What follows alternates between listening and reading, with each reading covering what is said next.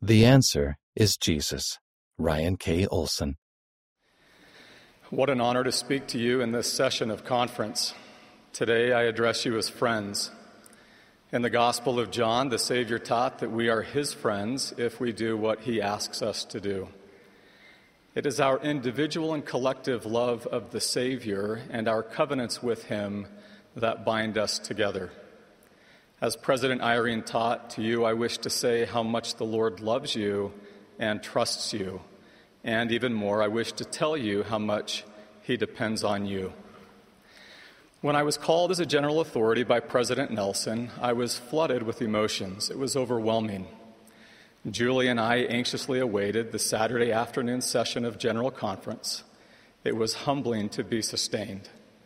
I carefully counted the steps to my designated seat so as not to fall in my first assignment. At the conclusion of that session, something happened that had a profound effect on me. The quorum members formed a line and greeted us one by one. Each one shared their love and support. With a hearty abrazo, they said, "Don't worry, you belong." In our relationship with the Savior, he looks on the heart and is no respecter of persons. Consider how he chose his apostles. He didn't pay attention to status or wealth. He invites us to follow him, and I believe he reassures us that we belong with him. This message especially applies to the youth of the church. I see in you what President Nelson sees in you. He said that there is something undeniably special about this generation of youth. Your Heavenly Father must have great confidence in you to send you to earth at this time. You were born for greatness. I am grateful for what I learned from the youth. I am grateful for what my children teach me and for what our missionaries teach me and for what my nieces and nephews teach me. Not too long ago, I was working on our farm with my nephew Nash. He is 6 and has a pure heart. He is my favorite nephew named Nash, and I believe I am his favorite uncle speaking in conference today. As he helped me come up with a solution for our project, I said, "Nash, that is a great idea. How did you get so smart?"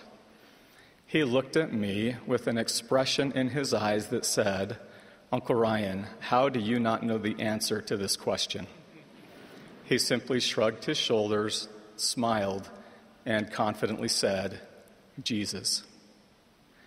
Nash reminded me that day of this simple and yet profound teaching. The answer to the simplest questions and to the most complex problems is always the same.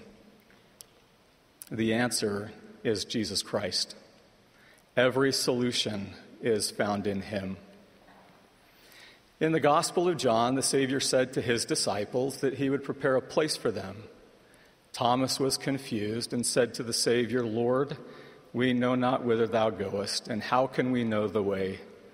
Jesus saith unto him, "I am the way, the truth, and the life.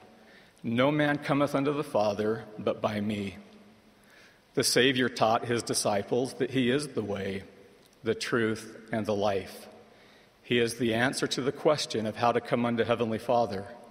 Gaining a testimony of his divine role in our lives was something I learned as a young man. While I was serving as a missionary in Argentina, President Howard W. Hunter invited us to do something that had a profound effect on my life. He said, "We must know him. We must know Christ better than we know him. We must remember him more often than we remember him. We must serve him more valiantly than we serve him." At that time, I had been concerned with how to be a better missionary. This was the answer: to know Christ, to remember him, and to serve him. Missionaries throughout the world are united in this purpose: to invite others to come unto Christ by helping them receive the restored gospel through faith in him and his atonement, and through repentance, baptism, receiving the gift of the Holy Ghost, and enduring to the end. To our friends who are listening to the missionaries, I add my invitation to come unto Christ. Together, we will strive to know him, remember him, and serve him. Serving a mission was a sacred time of my life. In my last interview with him as a full-time missionary, President Pincock spoke of the upcoming changes in mission leaders as he and his wife were also nearing the completion of their service. We were both sad to be leaving something that we loved so much. He could see that I was troubled by the thoughts of not being a full-time missionary. He was a man of great faith and lovingly taught me as he had for the previous 2 years. He pointed to the picture of Jesus Christ above his desk and said, "Elder Olson, it is all going to be okay because it is his work." I felt reassured knowing that the Savior will help us, not just while we are serving, but always, if we will let him. Sister Pincock taught us from the depths of her heart in the simplest Spanish phrases. When she said, "Jesucristo vive," I knew it was true and that he lived. When she said, "Elderes y hermanas les amo," I knew that she loved us and wanted us to follow the Savior always. My wife and I were recently blessed to serve as mission leaders to labor with the outstanding missionaries in Uruguay. I would say that these were the best missionaries in the world, and I trust that every mission leader feels that way. These disciples taught us every day about following the Savior. During regular interviews, one of our great sister missionaries walked into the office. She was a successful missionary, an excellent trainer, and dedicated leader. She was looked up to by her companions and loved by the people. She was obedient, humble, and confident. Our previous visits focused on her area and the people she was teaching. This visit was different. As I asked her how she was doing, I could tell she was troubled. She said, "President Olson, I don't know if I can do this. I don't know if I will ever be good enough. I don't know if I can be the missionary that the Lord needs me to be." She was a remarkable missionary, excellent in every way, a mission president's dream. I had never worried about her abilities as a missionary. As I listened to her, I struggled to know what to say. I silently prayed, "Heavenly Father, this is an outstanding missionary. She is yours. She is doing everything right. I don't want to mess this up. Please help me know what to say." The words came to me. I said, "Hermana, I am so sorry you are feeling this way. Let me ask you a question. If you had a friend you were teaching who felt this way, what would you say?" She looked at me and smiled with that unmistakable missionary spirit and conviction. She said, "President, that is easy. I would tell her that the Savior knows her perfectly. I would tell her that he lives, he loves you, you are good enough, and you've got this." With a little chuckle, she said, "I guess if that applies to our friends, then it also applies to me." When we have questions or doubts, we may feel that the solutions are too complex or that finding answers is too confusing. May we remember that the adversary, even the father of all lies, is the architect of confusion. The Savior is the master of simplicity. President Nelson has said, "The adversary is clever. For millennia, he has been making the good look evil and the evil look good. His messages tend to be loud, bold, and boastful. However, messages from our Heavenly Father are strikingly different.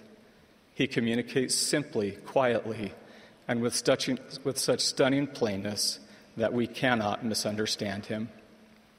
How grateful we are that God so loved us that he sent his Son. He is the answer. President Nelson recently said, "The gospel of Jesus Christ has never been needed more than it is today." This underscores the urgent need for us to follow the Lord's instructions to his disciples to go into all the world and preach the gospel to every creature.